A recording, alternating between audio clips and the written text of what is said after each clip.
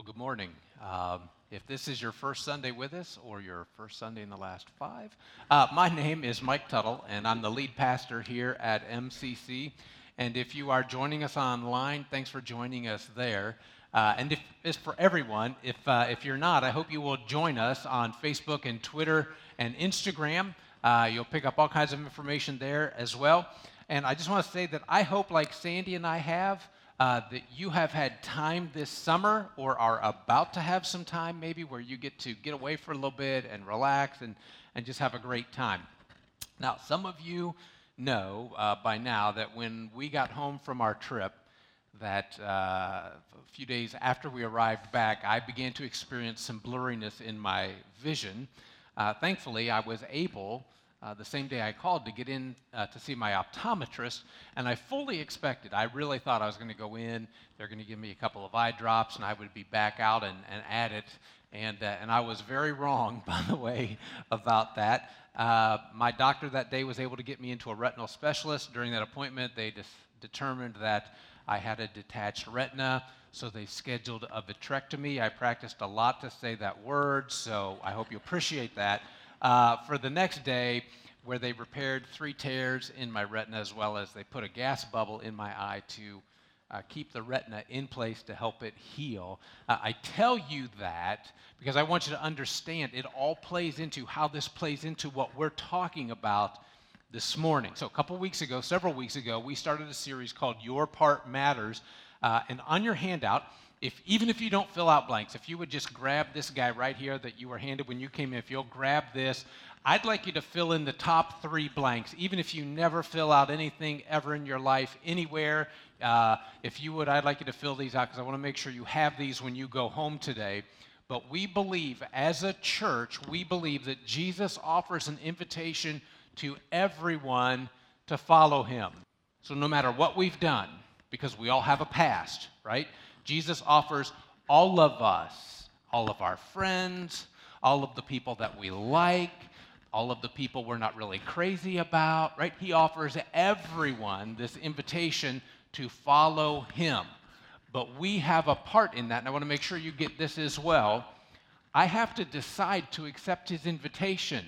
That's up to me to decide whether I accept this invitation to follow him. So he's offered all of us this invitation, but we have to decide whether we're going to, and we make that decision. By the way, if you've ever wondered about this, we make that decision by committing our lives to Jesus through our baptism. And many of us in this room have already made that decision, and if you haven't, and you've been wondering about it, we'd love to help you with that. We'll talk about that later, but our part, I want to make sure you get this. That's not the only decision we make. Our decision is not a one-off kind of thing. We also have to decide if we are going to do what helps. I have to decide if I'm going to do what helps me grow in my faith or not. I will either decide to grow or not, because some people, it seems that they decide to become a Christian and they decide that they're going to go to church, for the most part, and they have a Bible, but it would probably be very fair to say that they don't really read it very often. It might be fair to say that they pray, but typically it's at mealtime, and that's about it. And maybe, and they wonder why they're the same person the next year, and 5 years later, and 10 years later, with the same struggles they've always had. And they don't seem to be any more like Jesus or any closer to him than when they started, and it may have been decades ago. And they may be wondering if being a Christian makes any difference in your life at all. And maybe today, that's you. Growing our faith doesn't happen overnight, nor does it happen on its own. So for the last 4 weeks, we've been talking about the top 4 habits that we do, right, that helps transform our faith and transform us into the person that God intended for us to be. So what do you do that has the greatest impact on your growth, the growth of your faith? Because your part does matter. So we've talked about reading and reflecting on Scripture, far and away. Number 1, nothing's even close to that. reading your Bible, reflecting on what it says, doing what it says, the number one thing, catalyst that propels your growth, the growth of your faith. Serving others, attending and being engaged in worship, being in community with other followers of Jesus, all of those are the top, right? They're in the top 5. There's one more. So we haven't done these necessarily in order of their importance, but I want to make sure you caught all of these. One more. This one's not going to surprise you. Adam already let the cat out of the bag, right? But deciding to spend time with God in prayer grows my faith. Andrew Murray said this. His quote is on your notes. None of us graduates from the school of prayer. And I want to make sure that everybody got that, because regardless of how long you've been praying, your prayer life will continue to change as you grow closer to Him. In Luke 11, Jesus tells a story about prayer, and we're going to see what it is about our prayer that reminds us that our part matters in our faith journey. So, Luke 11 is where we are. That's on the Bible app already if you've got that open. If you have your Bible with you, open that to Luke 11. Let's check these out. These verses will also be on the screen. You ready? Then Jesus said to them, "Suppose you have a friend and you go to him at midnight and say, 'Friend, lend me 3 loaves of bread. A friend of mine on a journey has come to me, and I don't have any food to offer him.' And suppose the one inside, your friend, your neighbor, answers, 'Don't bother me. The door's already locked. My children and I are in bed. I can't get up and give you anything.' I tell you, even though he will not get up and give you the bread because of friendship, yet because of your shameless audacity, he will surely get up and give you as much as you need." Now, if you've got those verses in front of you, the first 5 words tell you that we're in the middle of something. Something else is happening. So go all the way to the top of chapter 11, verse 1. It says, "One day Jesus was praying in a certain place, and when he had finished, one of his disciples said to him, 'Lord, teach us to pray, just as John taught his disciples.'" Now, Jesus' followers, to be clear, had been brought up in Jewish homes. They had been prayed every day from the time that they were children. But when they saw Jesus praying, when they heard him, they realized there was something about the way he communicated with God that they wanted to be true of them as well. And by the way, John the Baptist taught his followers how to pray. Would you teach us how to pray as well? And notice, it doesn't say, teach us what to pray. In other words, this isn't a prayer that was meant to be recited. Rather, tell us what to pray or how to pray, right? So this is a pattern to follow. And then do you see the model prayer, verse 2 that follows? He said, "When you pray, say this." So let's pray this together, all right? "Father, hallowed be your name. Your kingdom come. Give us each day our daily bread. Forgive us our sins, for we also forgive everyone who sins against us. And lead us not into temptation." Which, does that sound foreign to anybody? The more familiar version of this prayer is in Matthew 6. Maybe that's the one you're most familiar with. But he shared with his disciples this prayer, and then he told them a parable, the verses that I just read. That's what preceded this story that he's telling them, which tells us why our part matters when it comes to prayer and our faith. So the first is this. This could actually be the next step in your faith if you want to grow. My part matters because when I pray, I remind myself that I never don't need God. That's what you're saying every time you pray. I never don't need God. It's verses 5 and 6, by the way. That Jesus said, suppose you have a friend and you go to him at midnight and say, "Friend, lend me 3 loaves of bread. A friend of mine on a journey has come and I have no food to offer him." Now, let's say I show up at your place unexpectedly at midnight. What would you do? Call the police, maybe?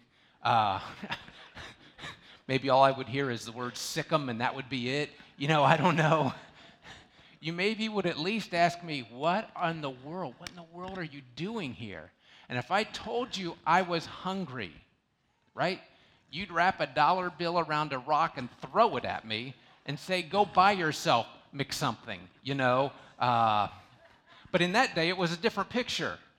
Hospitality was this sacred duty. You didn't just set something in front of a guest. They had to be overwhelmed with hospitality. And in the villages, they baked their bread in their homes every day, because if you made too much and left it overnight, it would become stale. Nobody would eat it. The late arrival of this traveler gave this householder an embarrassing situation. The bread box is empty, and he could not fulfill the sacred obligation, because it was sacred before God, could not fulfill the sacred obligation of hospitality. So he goes knocking on his neighbor's house. And just to make sure we don't miss this point, because this is the point of Jesus' story, why is he at his neighbor's house? Not a trick question. Why is this guy going to his neighbor's house? Right, his friend has come. He doesn't have anything to give him. He couldn't take care of his friend. Every time we go knocking in prayer, we are telling God, I need your help. That's what it's about. So when in a 28-hour period, I went from, I'm doing a few more projects around our house, to laying in pre-op.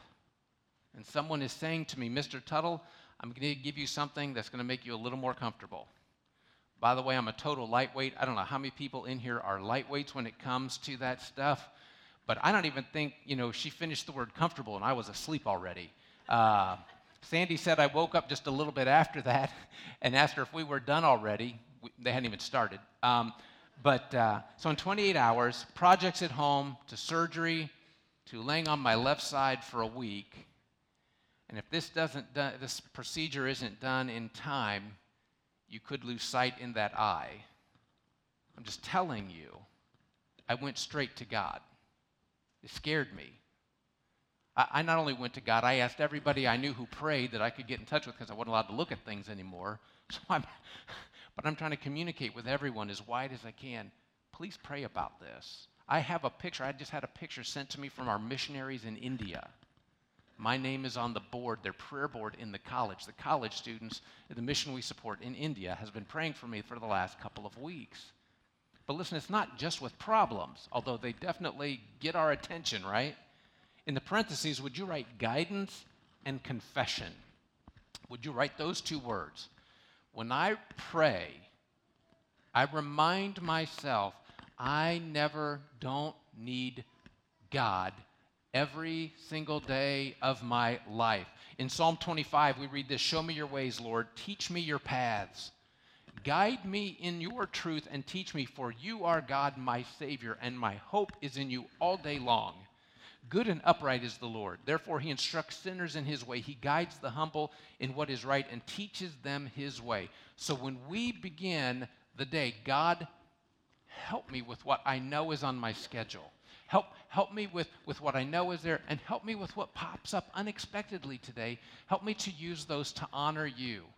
And if you're going to have a difficult conversation with someone that day, God, please help me to do this in a way that honors you and helps them. If something pops up and you need insight during the day, God, please help me understand this. Or when we blow it, God, I'm so sorry. Please forgive me. Do you know what happens when you ask God to forgive you? Into the New Testament, 1 John, if we confess our sins, he is faithful and just and will forgive us our sins and purify us from all unrighteousness. Because as a follower of Jesus, I need to make sure that I remember every day, I never don't need him. I always need God. Here's another. My part matters in prayer because when I pray, I remind God that I love him. So somebody, in talking about this story Jesus told, said the needy man and his neighbor would have to be good friends to talk to each other the way they did. If we want prayer to be a continuous power in our lives, it's imperative that we develop and maintain a friendship with God through Jesus. On your notes, Richard Foster said this, real prayer comes not from gritting your teeth, but from falling in love. Prayer says to God, I love you.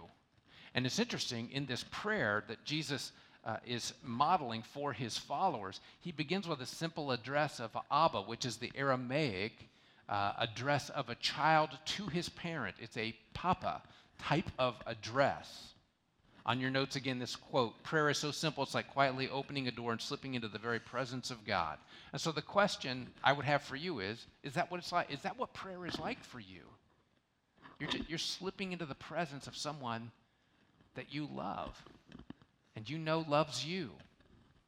Well, maybe let me ask it this way. How do you develop a great friendship? Or how did you develop the relationship you have with your spouse? Or someone you hope will become your spouse? Or a really good friend? Listen, it's not that you're not together with groups of people, because certainly you are, but where is your friendship best developed? Isn't your friendship best developed when you're with that other person one-on-one?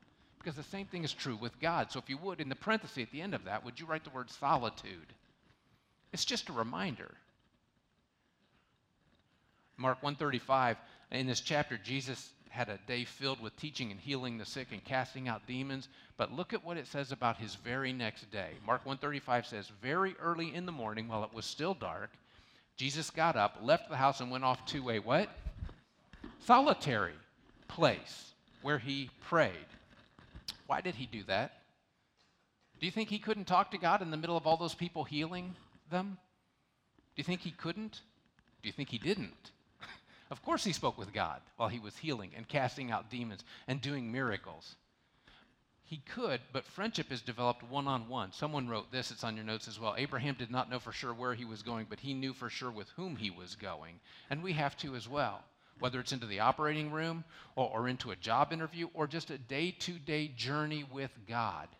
All right, this next one may surprise you, but when I pray, I'm reminded that prayer can be frustrating. And I'm going to stop for a moment because for someone in here, I'm wondering if even just talking about prayer is agitating you. It's making you a little bit mad because you've been frustrated. Please, I'm just going to ask you to keep listening, especially to this, because this could be part of your next step in your faith journey. Ready? Verse 7. Then the one inside answers, "Don't bother me." Let me say this. This parable is not about comparing God to the neighbor. It's a contrast to the neighbor. Jesus is making a point by contrasting the neighbor and God. Look at verse 13, which follows, right? If you then, though you are evil, know how to give good gifts to your children, how much more will your Father in heaven give the Holy Spirit to those who ask? However, prayer can be frustrating because God doesn't answer what we want, when we want, how we want it. Now, Eric Church, country music singer, so for those who are real Christians here and listen to country music, he sings this song. Beer don't keep, love's not cheap, and trucks don't wreck themselves. Mama ain't a saint, or shrink, Daddy ain't a bank, and God ain't a wishing well. Now, I don't know about this one from personal experience, but I understand it's true. I do know about these, and theologically, that for sure is true, although we treat him like that. Look at what the chorus says. Some of it you learn the hard way. Some of it you read on a page. Some of it comes from heartbreak. Most of it just comes with age, but none of it comes easy. In this story that Jesus tells, the neighbor's request was initially denied. And there are times when prayer seems unproductive. Interestingly, the Bible tells stories about that. Abraham pleaded for Sodom and Gomorrah to be spared, but they weren't. Moses asked God for permission to go into the promised land, but he never did. David prayed for his child to recover, but his son died. Paul prayed for this thorn in the flesh. We don't even know what it was, but he prayed for it to be removed. It wasn't. And even in the garden, Jesus prayed and had his request denied. Jesus shows us that sometimes prayer can be frustrating. But even when we learn that while God loves us, he is God. And prayer reminds us that because God is God, we bend to his will. He does not bend to ours. So, right into the next one. When I pray, God wants me to be persistent. So it's midnight. Verse 7, don't bother me. The door's locked. My children and I are in bed. I can't get up and give anything. Does that sound weird to anybody else? I mean, I just think 21st century American ears, that doesn't even make sense. But in the East, in the morning, the door to the house would be open, and it would stay open all day, and you could come and go as you pleased while the door was open. But when the door was shut, that was a sign. Don't bother us anymore today. We're not, we're done with everybody outside of the door. And in poorer Palestinian homes, it was one room with only one window, and the floor would have been nothing more than just the earth beaten down and then covered with reeds. The room was divided into two parts, not so much by a partition, but by a low platform. So 2/3 of the house would have been on ground level. The other third was slightly raised. And on the raised part would have been a charcoal stove that burned all night. And around it, the whole family slept, not on beds like we have, but on mats. And they were large, families were large, so they would sleep together for warmth. And if anyone were to get up, so if you have anyone in your family that's the little bladder person, I mean, they're bugging everybody all night long. And in the villages, it was custom to bring the livestock. So not only were the parents and the children in there, hens, roosters, goats, they're all in there sleeping. Verse 8, I tell you, even though he will not get up and give you the bread because of friendship, yet because of your shameless audacity, he will surely get up and give you as much as you need. Because of your shameless audacity. He kept at it. He didn't let up. It's actually the point of verses 9 and 10 in Luke 11. So I say to you, ask and it will be given to you, seek and you will find, knock and the door will be opened to you. For everyone who asks receives, and the one who seeks finds, and the one who knocks, the door will be opened. By the way, the Greek meaning of those words is that we keep on seeking. It's not once we seek or knock. It's that we keep on seeking, keep on knocking, and we keep on asking. Because it's God's desire that we don't just pray one and be finished. We persevere in recognizing we need him.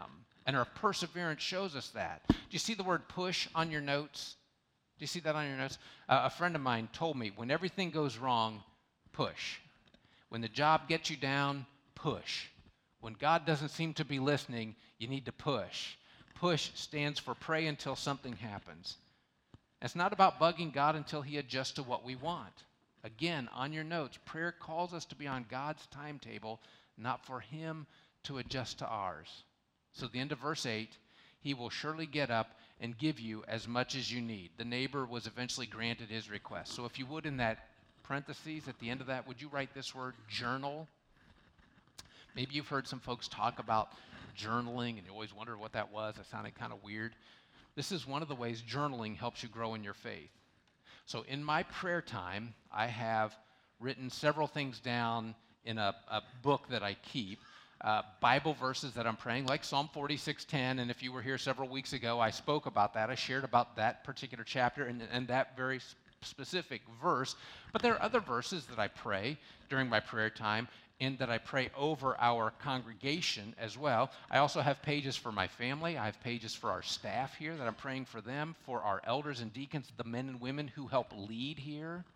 But part of what shows up on each page not only what I'm praying for, but if you look beside what I'm praying for, you're going to see a date. It's the day I started praying about that. Because I want to know how and when God answered my prayers. How long have I been praying for this, for that person? And what has God done in response? Has he done anything, it seems, at this point? And I keep praying, not giving up. For some of us here today, that may be your next step. It's just keep praying for what you've been praying for. George Muller, who is the founder of the New Orphan Houses in Bristol, England, was known more than anything else for his commitment to prayer. And so he wrote down, he said, the great point is to never give up until the answer comes. He wrote, I've been praying every day for 52 years for two men, friends sons of a friend of my youth. They are not converted yet, but they will be. He wrote, the great fault of the children of God is that they do not continue in prayer. They do not persevere. If they desire anything for God's glory, they should pray until they get it. And I want to tell you, neither of those two men became Jesus followers before his death. But one of them became a Christian at his funeral service. And another one became a Christian a couple years later. I tell you that because our staff has a hit list of people that we're praying for the same reason. And some of you in the room right now are on our list. Just because you haven't made this commitment of your life to Jesus through your baptism yet. And I'm not saying you don't come to church regularly. I'm not even saying you're not a good person. I'm not saying any of those things. That's not what I'm saying at all. That's not why I'm praying for you either. I pray for you specifically because you told me you've not made that decision yet. So that puts you heavy on my heart because you need to make that decision. And so I pray that you will. I cannot emphasize this enough. Prayer keeps us close to God, just like talking keeps us close to each other. So if you can, your next step in your faith, and I don't think this is on your notes, would you write the date October 6th somewhere on your notes? October 6th. It's actually a month from today, right? There's 5 months in September, so it's 5 weeks from today. I'm going to be teaching a one-time class where I will share with you what my prayer time at home looks like. And if you think that would be helpful to you, to just kind of hear what someone's doing, I'm not saying this is the right way, the only way, I'm not saying any of those things. I'm just saying this is what I do. It has changed over the years, so I can share with you what I'm doing right now, and maybe it will be helpful to you. So that may be your next step is a month from today, join me. It's going to be during both hours. It'll be upstairs. So just join me for that. But your next step of faith, maybe it has to do with something else. Maybe you don't take time on a day-to-day basis to confess your sins. Listen, coming here once a week, this is not a confessional. Can I say that? You don't come here once a week to confess your sins for the week. You do that every day. Unburden yourself. Let it go. God wants to help you let it go. But maybe that's it for you. Maybe it's about talking to God about where you've gone wrong during the day and you want help with that. Or maybe it's about guidance. Maybe you've never thought to ask God. Maybe you didn't think he cared enough that you could ask him for help in knowing what to do. Maybe it's about solitude. You've never taken the time to just be by yourself with him. You try to do your quiet time when there's 100 other things going on around you.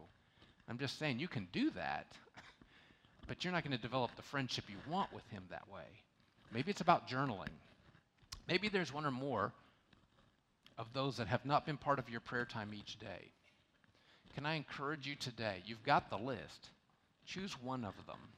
Choose one to begin to put into practice today, even before today is over, to spend time with him alone today. Listen, Donald Barnhouse often closes his church services with this prayer. So I'm going to pray. Our band's going to come out because we're going to sing a song here in a minute. And then I'm going to share this prayer with you.